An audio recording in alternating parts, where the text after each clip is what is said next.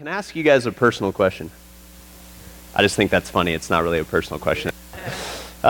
Who here knows what a power clean is? Okay, by a show of hands, raise your hand if you know what a power clean is. Why, thank you, Holly. Could you make your way up here? Bradley, could you bring this barbell up? I have been waiting so long to use this analogy. All right, so Holly's been slightly informed right there in the center where everyone can see Hollis. All right, watch out for the communion table. We got limited space up here. Okay, hold on, guys. This is important, all right? Holly, I would love for you to do 3 power cleans, all right? But when you set up, relax while I got some instruction I need to give. Holly, when you set up, I want you to make sure that there's even amounts of pressure on your forefoot and heel on both feet, all right? Make sure your back is super flat. Don't worry, we're going to talk for a little bit. Engage the lats, okay? I know you can't really hear anything I'm saying, but you're really good at these, so it should be good. As you pull the bar from the ground, pull smooth first, driving through the heel, okay? And then once you clear the knee, gently pull the barbell into the body, gently jumping and shrugging, and then quickly pulling the hips back, landing firm on the heel. Hold on, one last thing. Whatever you do, I don't want you to get below 3 inches above parallel. Okay, hold on. Do you understand? You do? Okay, all right. All right, 3 reps, please. This 3 beautiful power cleans. Remember to stay heavy on the heel. Set the back. All right, let's give it up for Holly. Woo! All right, bring it nice and close. Bar close. There you go. Nice and smooth. Nice and smooth. Remember, heels back. Hips back. Beautiful. All right, 2 more. 2 more. Thank you. That was outstanding. You're doing a great job. Wonderful. Awesome. All right, good. One last one. Okay, stay on those heels, hips back. Outstanding. Let's give it up for Holly. Thank you. Brad, if I get a little help with this barbell.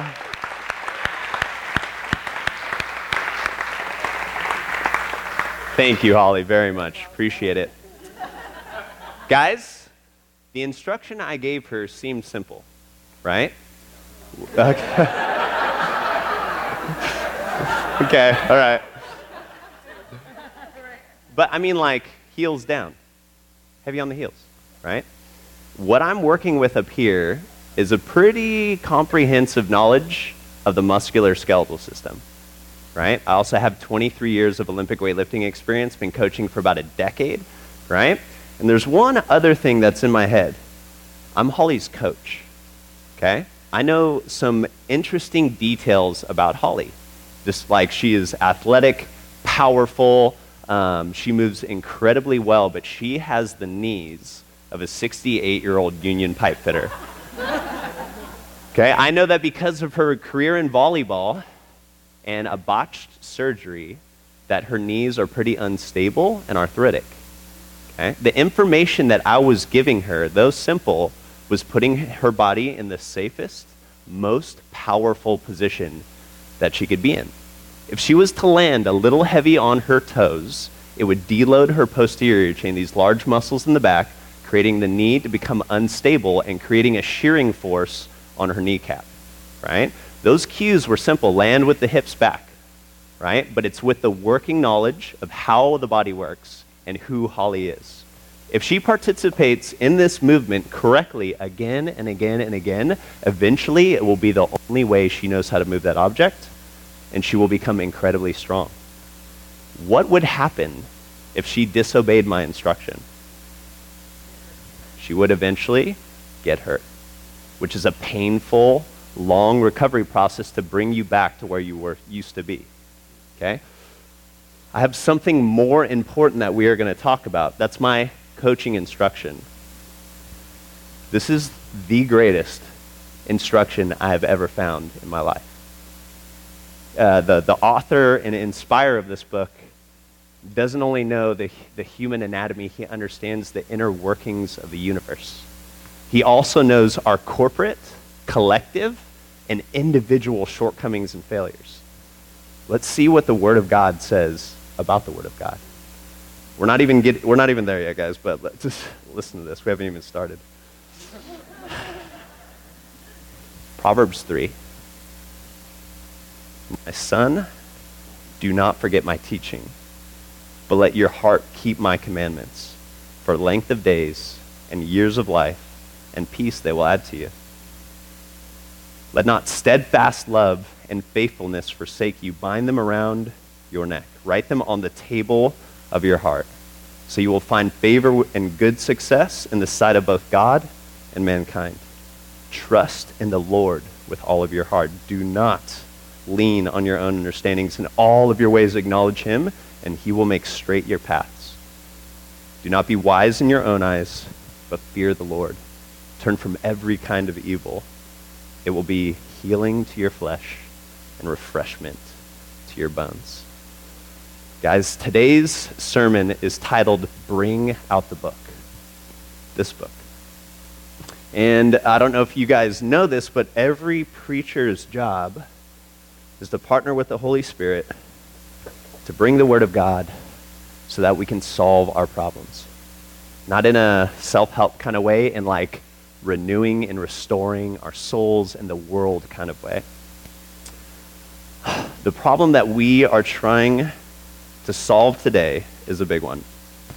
You can put it up there. We are looking at the unnecessary suffering caused by humanity's self-reliance and our inability to believe and obey God. That's what we're looking at today. That's why I said buckle your seatbelts. It's a doozy. But if you could, turn with me in your text to chapter 8 of Nehemiah. Beginning in verse 1, we'll land in verse 12. And it says this: all the people came together as one in the square before the water gate. And they told Ezra, the teacher of the law, to bring out the book of the law of Moses, which the Lord had commanded for Israel.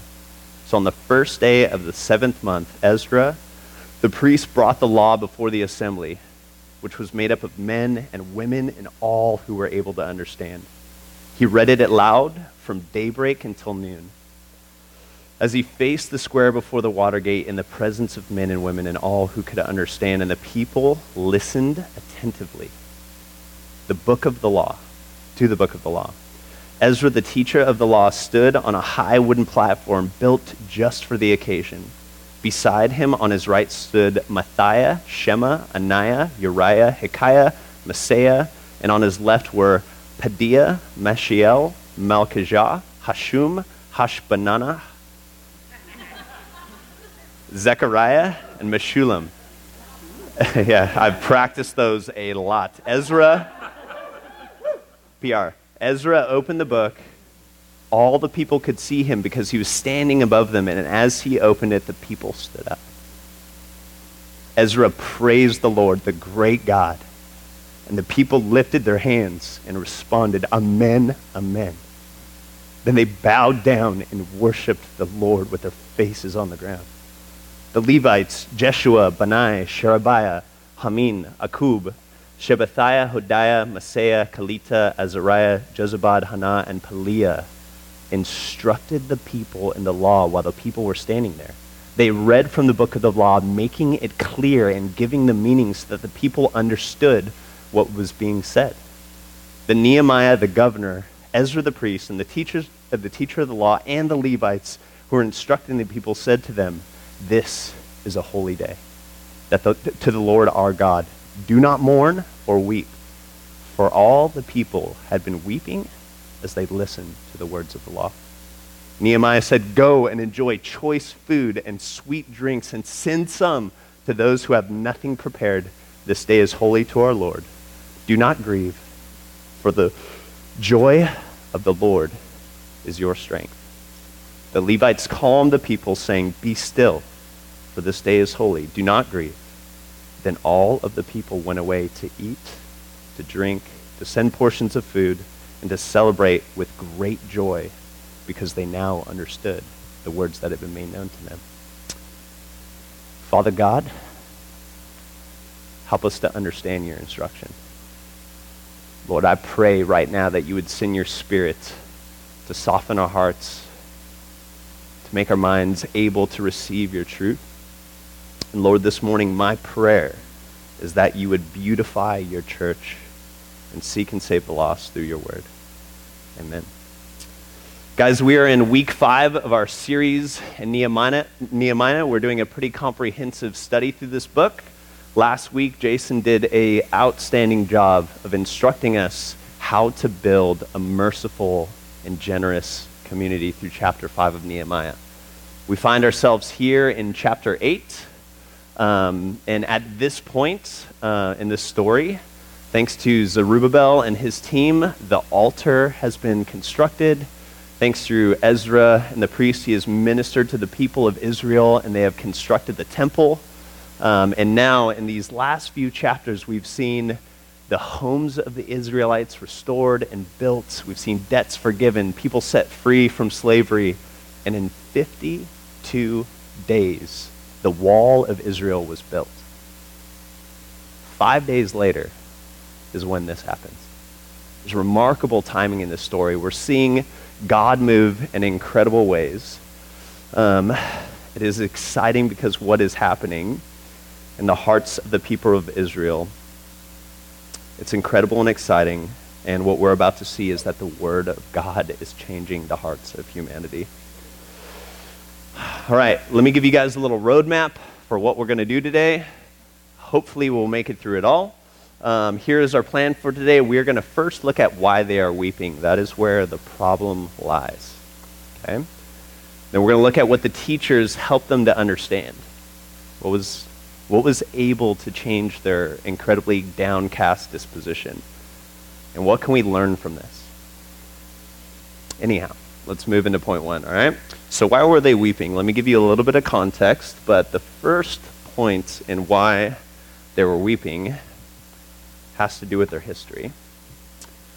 You see,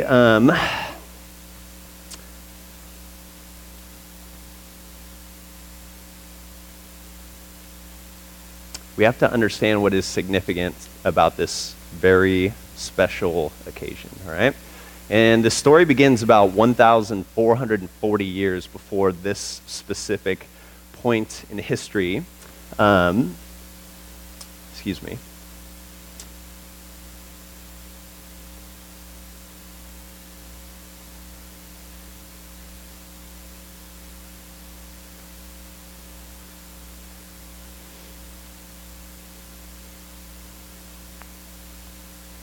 That felt like an eternity. Thank you. We have to understand what is significant about the holy day.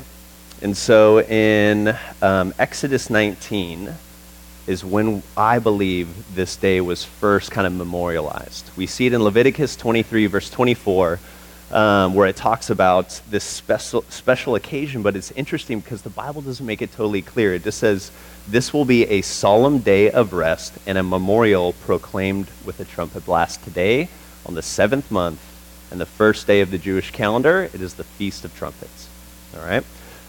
This is a very specific and unique time of year for the people of Israel. Right? On the 1st, we would have the Feast of Trumpets, where we're supposed to rest and commemorate this day by trumpets blasting. A few days later, on the 10th, we would see the Day of Atonement, where sacrifices would be made so the people of Israel would have a right standing with God. And then we see a few days after that, on the 15th, the Feast of Tabernacles. This whole season recreates this incredible story tied to Israel's history. And now, because it's a little bit unclear on where this day originates from, there's basically two camps that the scholars believe. I think both kind of tell the same story, which is great.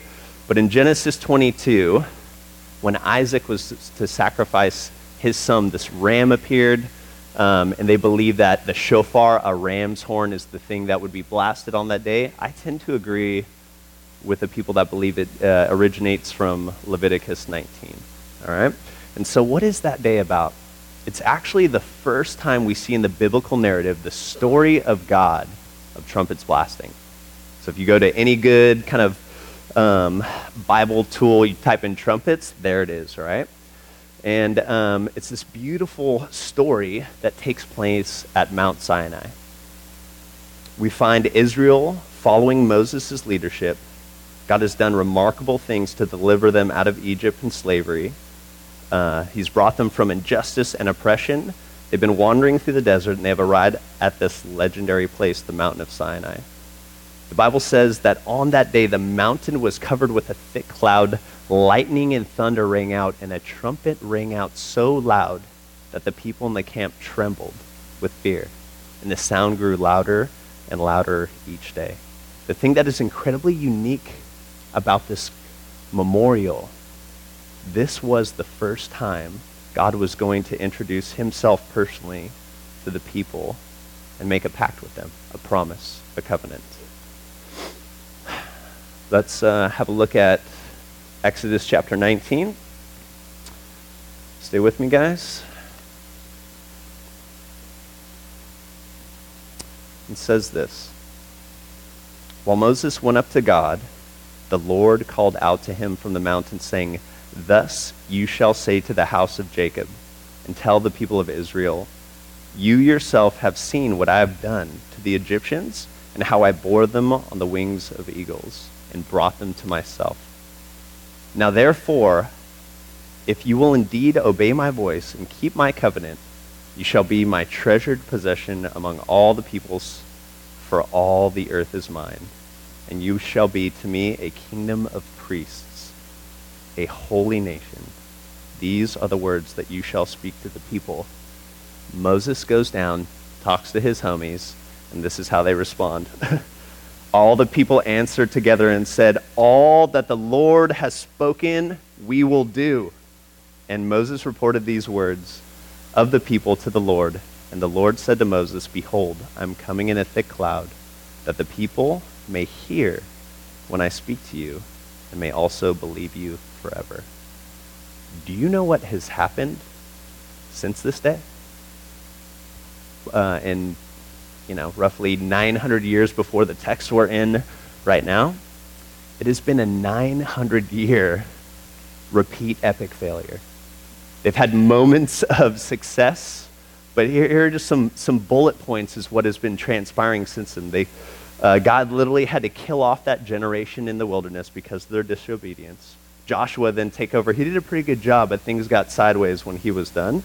They demanded for a king in place of God's leadership. And by the time they were done following the leadership of those kings, they were using slaves, much like they were in Israel, to build their kingdom.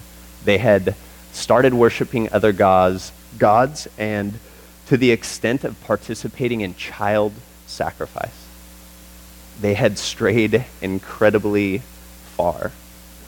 Another thing that the Bible talks about why the Israelites might be grieving, we find it in Ezra chapter 10, verse 6, and it says this.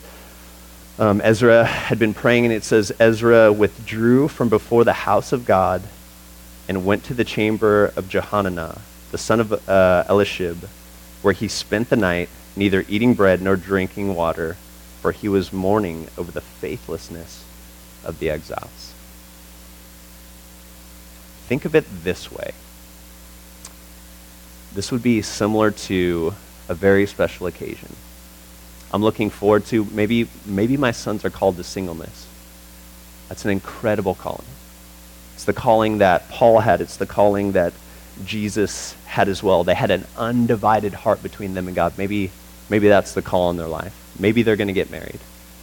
But let's say Hudson's getting married. It's a beautiful wedding. A lot of time and energy has gone into this incredibly celebratory event. Hudson and his spouse have prepared their own vows, and they're going to make a pact before God to love one another unconditionally so that the world could see the love of God. And this is a massive hypothetical situation, but let's just say Jacqueline and I are both there. We went through a brutal divorce 10 years ago, and we are at each other's throats still. It's a special occasion, but the occasion itself reminds me of my repeat and utter failure. And guys, if you have experienced divorce, I almost didn't bring this up. This isn't accusatory. This isn't meant to heap shame on you or anything like that, but that's a bit of what it would be like. Something monumental, something epic, something before God, and because of our past, it makes it difficult to celebrate, and it causes us to weep and mourn. The deep sense of the national sin impressively brought to their remembrance by the reading of the law and its denunciations affected the hearts of the people with penitential sorrow. The painful remembrance of their national sin, which the reading of the law had awakened, was why they were grieving. Or in other words, they are grieving because they realized that their self-reliance has caused massive amounts of self-inflicted pain and suffering, and now they stand in debt to God once again for being rescued from their individual and national hopelessness and calamity. That's why they're grieving. It's brutal. All right? Well, let's talk about what did the teachers help them to understand? What words were made known to them that they now comprehended? What truth was being taught on this day from daybreak until midday that caused them to turn from mourning to rejoicing? What divine truth did they now understand so that they were now turning from sorrow and stingy hearts into joyful and generous people? During this day, they would read from the 5 books of Moses. The story that I talked about in Exodus 19 was most likely discussed. There's other things. We know that the Levites probably called on Deuteronomy verse 16:11, where it says, hey, do not mourn or weep on these days of festival celebration. But that's a bit of like saying, hey, stop crying, right? Hey, just don't do that, right? My son, Augustine, he gets really upset. He is massively passionate.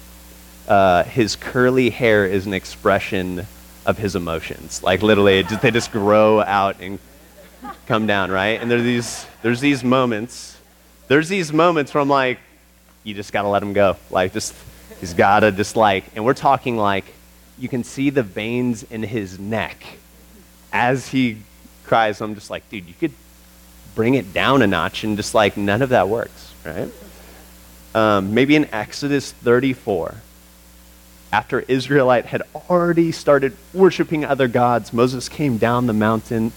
He was so upset he dropped the tablets and they shattered. He had to go back up to get a new set. Like by the time it took him to get down with the rules of the covenant, they had already broken like the biggest one, right? And he goes back up to the mountain, and the Lord says this about himself: the Lord, a compassionate and gracious God, slow to anger, abounding in love and faithfulness. Or perhaps in Ezra's blessing, where he blessed the Lord, the great God, he quoted Psalm 107. It says, give thanks to the Lord, for his love endures. What's up, man? Hey. His love endures forever. But what we see central in the text and where it pops up for the first time is this scripture that you have seen stitched on pillows, maybe printed on shirts, stickers on cars. But it says, the joy of the Lord is your strength. What does that mean? What did it mean to them? Given the fact that they are now standing in this complete city, that anyone alive at the time when the original temple, the original walls was built, it would be painfully obvious that it wasn't as glorious and beautiful as it was before. And as they stand there together for the first time in a long time, and they hear these words proclaimed, and as they're reminded of their sin, their failures, their disobedience, their human imperfection and weakness, what did it mean to them? And this is from Desiring God. It says, the chosen, rescued, and promised, God's people suffered through, though chosen, rescued, and promised, God's people suffered through severe consequences for their continual rejection of him and his covenant. Ezra read from God's word and recited his law to the people, and they were shattered by the vast disobedience and rebellion.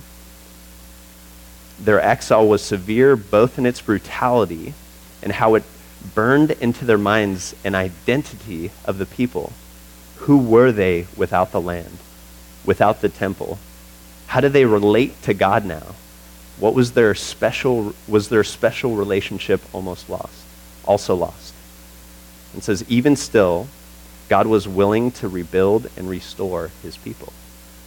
The day God reaffirmed to them that they are still the chosen people, and he was still their God. That is joy that could impart strength. Have you ever gotten to a point in your life where you thought you had made a mistake so massive that there was no coming back from it. I remember having to confess that I had looked at pornography to Jacqueline about 5 years ago. That was that moment for me. And then when she responded, I realized it was valid. Guys, I don't bring that up to embarrass myself. I'm not embarrassed by it. It's something God has dealt with. But in that moment, I was terrified to bring this to Jacqueline. I was scared. I felt like, what is she going to do? I've broken a commitment that I've made to her. Technically, I've participated in adultery in my mind.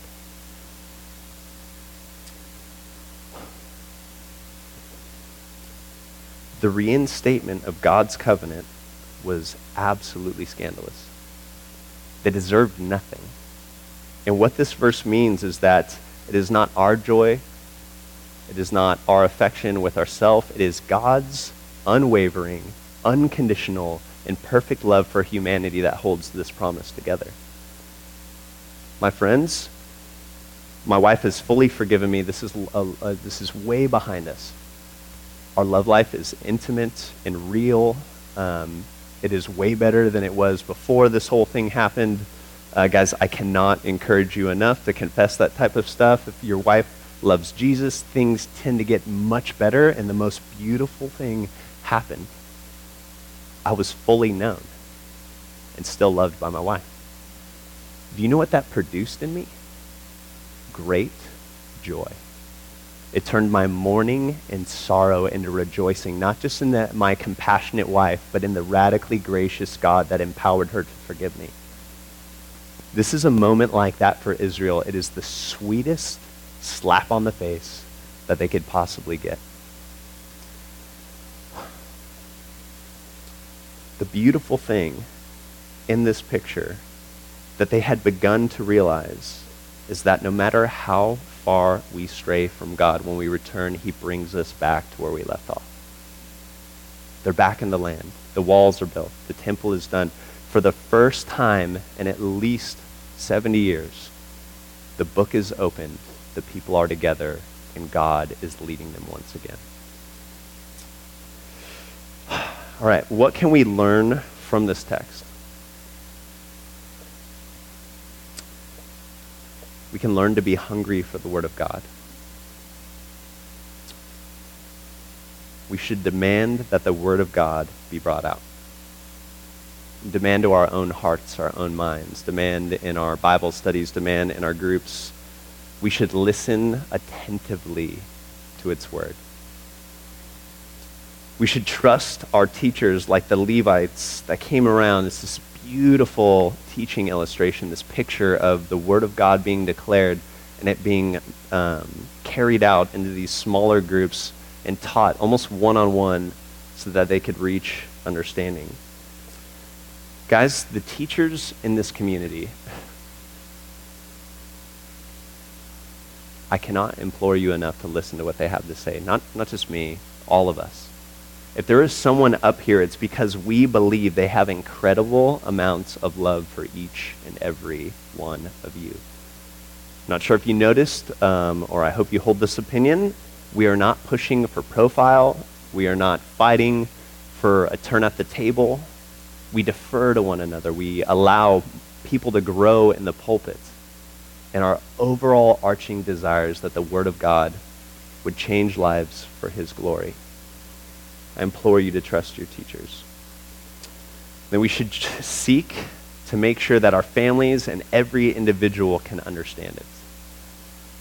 For parents in the room, it is never too early to start teaching the truth of God to your children. We have a rule in our house, a couple rules. You got to listen to mom and dad. You got to be kind to each other. And when you break one of those rules, you have to repent. You have to apologize. You have to say, I'm sorry. And it's simple, but I'm telling you, this gets neglected. And what we are desperately trying to do is fill their life with truth so that they too can avoid much pain, suffering, and sorrow throughout their life. We should make sure that our children understand. We should make sure that we understand. I don't know if you know this, but that this book is completely inexhaustible. Probably the most profound thing about preparing for this specific message, I have never experienced so much of God's personal ministry to me. I understand more clearly who I am and who he is. And it's amazing. This is what changes us.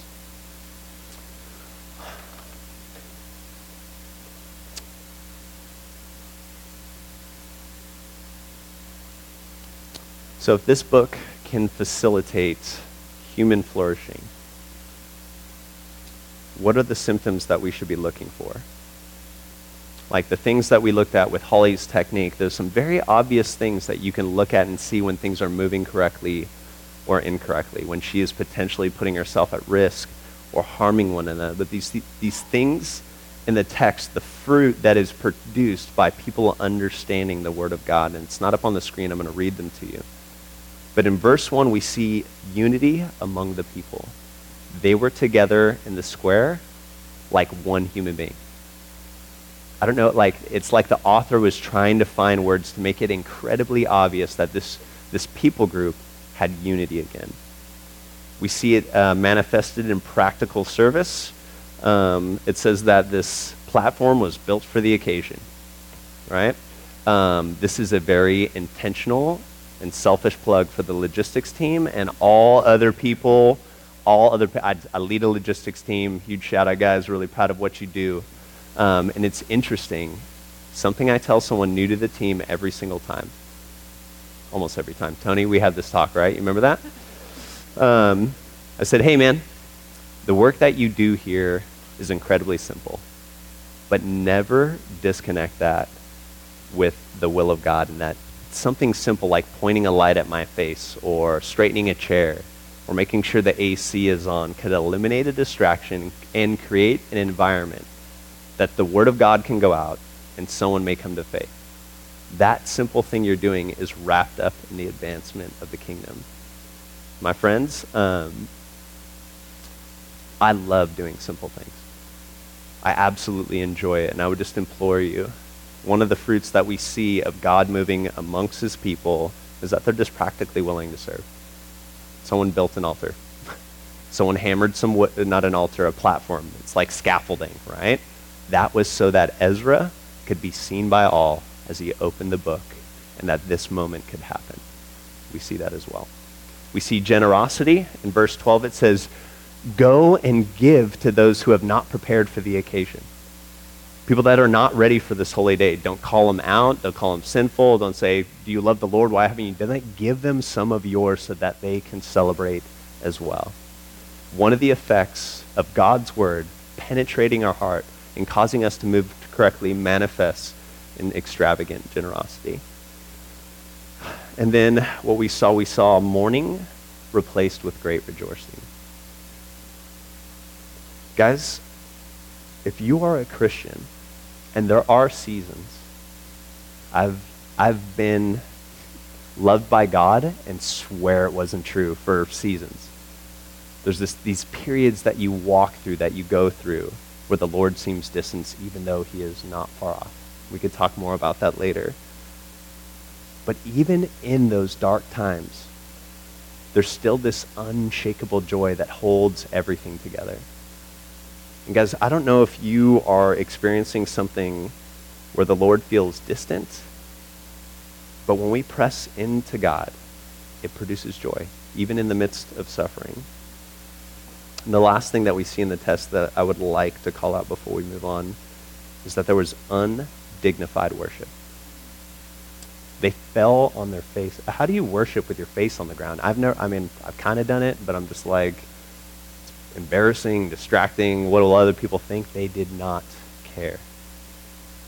It was a joyous and noisy occasion. And when God moves sovereignly amongst his people, and he draws us into his word, this is what it produced: unity, humility, practical service, generosity, great joy, and undignified worship. Band, why don't you join me up here? Go ahead and come on up. Guys, there's so much happening in this text. We have this radical restoration of God's people. Before this, he had moved upon the hearts of pagan kings to release his people and to resource them. The same nation that brought their city to rubble gave them wood, resources, and protection to rebuild it. The only way that could happen is if the Spirit of God was moving in the minds and hearts of those people. You see these leaders of God's people, Ezra, Nehemiah, Zerubbabel, and there's these moments where they pray, they see, and they are grieved. Their hearts are broken for the way that things are. That is when God is on the move. Things that used to be okay because they're broken, they are no longer okay to be broken. We see God mysteriously drawing his people into one central place, rebuilding everything so that we can learn from it. And this is such an interesting text. Go ahead, guys. It's such an interesting text because it's an Old Testament text, but these things speak of revival. It's weird because I don't want to ruin the end, but it totally falls flat. Like everything goes back to kind of how it was. It's just because they didn't have the Holy Spirit. They didn't have the new covenant. This was the beginning. God was orchestrating things so that we could one day know who Jesus is, understand what he came to do, and then the power that they experienced for a moment. It says when we believe with faith, that the Spirit that rose Jesus from the grave rests inside of us. And my hopes this morning as we talk about this, I just want to read a couple things from Michael Eaton's commentary. He is a friend of ours. I have met him personally, sat under his teaching. It's very simple, but he says this. During the 7th day in the 1st month, it was a special day in the law of Moses. The people gathered in Jerusalem, and it was a time of revival. And the Holy Spirit led them to God's word. In times when the Holy Spirit is at work, the people of God become hungry for the word of God. He says that before the public explanation of the word of God, there is a pause, and the people give themselves to worship. The word of God opened before them. Ezra and the people turn to praise God. Ezra leads the people in prayer, and the people answer, Amen, Amen. It is an emotional and noisy occasion. The people have their hands raised in the air, and they are shouting their amens. Then they prostrate themselves to the ground. It is a time of revival. And when God is at work, people are not bothered about whether their worship is beautiful or dignified. Guys, the word of God should produce extravagant worship. And it actually, when I read those other things about generosity and practical service, that's just how we live our life worshiping. When we're not busy singing, this is how we conduct ourselves. And despite my long pauses and very foggy brain, I have faith that God is going to do this. Maybe not today. I feel like what he has told me is get your sons ready for revival. In a time when the church becomes so beautiful and obedient that the world around it takes notice in a different way and things begin to change. So guys, this morning, I just want to implore you, church, if you're visiting, thanks for coming. I'm so glad that you're here. Normally my preaches are for you, but today, church, I felt like God, as in my preparation, he said, this is for her. And even with how I've gone through the Word of God today, I have confidence that God is working and he's moving. And so I just want to ask you a couple questions. And then actually Jacqueline had a prophetic dream earlier in the week that I believe God wants to speak to us today. Is your self-reliance causing you unnecessary pain and suffering? Do you feel like you've strayed from the place where God last spoke? Is it time to come back? I've done this at least 40 times as a Christian, guys. It's a part of the journey. Are you hungry for the Word of God? I am well acquainted with the Word of God, and my biggest problem in prepping for this is because I did an exhaustive study of the Old Testament. I just could not get enough of what he says through his word. And is your life marked with these things, or is it marked with disappointment, unbelief, a fear that the Lord does not see you, that he's forsaken you? Do you feel like you're exiled from the place that you should be? And one last question. Are you doing good, but you just want more? That's what I'd like us to respond to today. But before we do that, babe, can you come on up here? Can I get the microphone?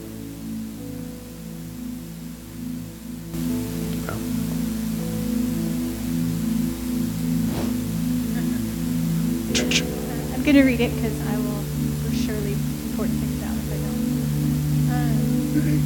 Actually, the date on this is like 3 weeks ago. I didn't even know the I had it. So I was riding a bike. It was like a little girl bike, like too small. I was going a long distance on a really rocky, gravelly, like dirt road, uneven pavement. It was super hard to ride. I would miss turns and have to go back.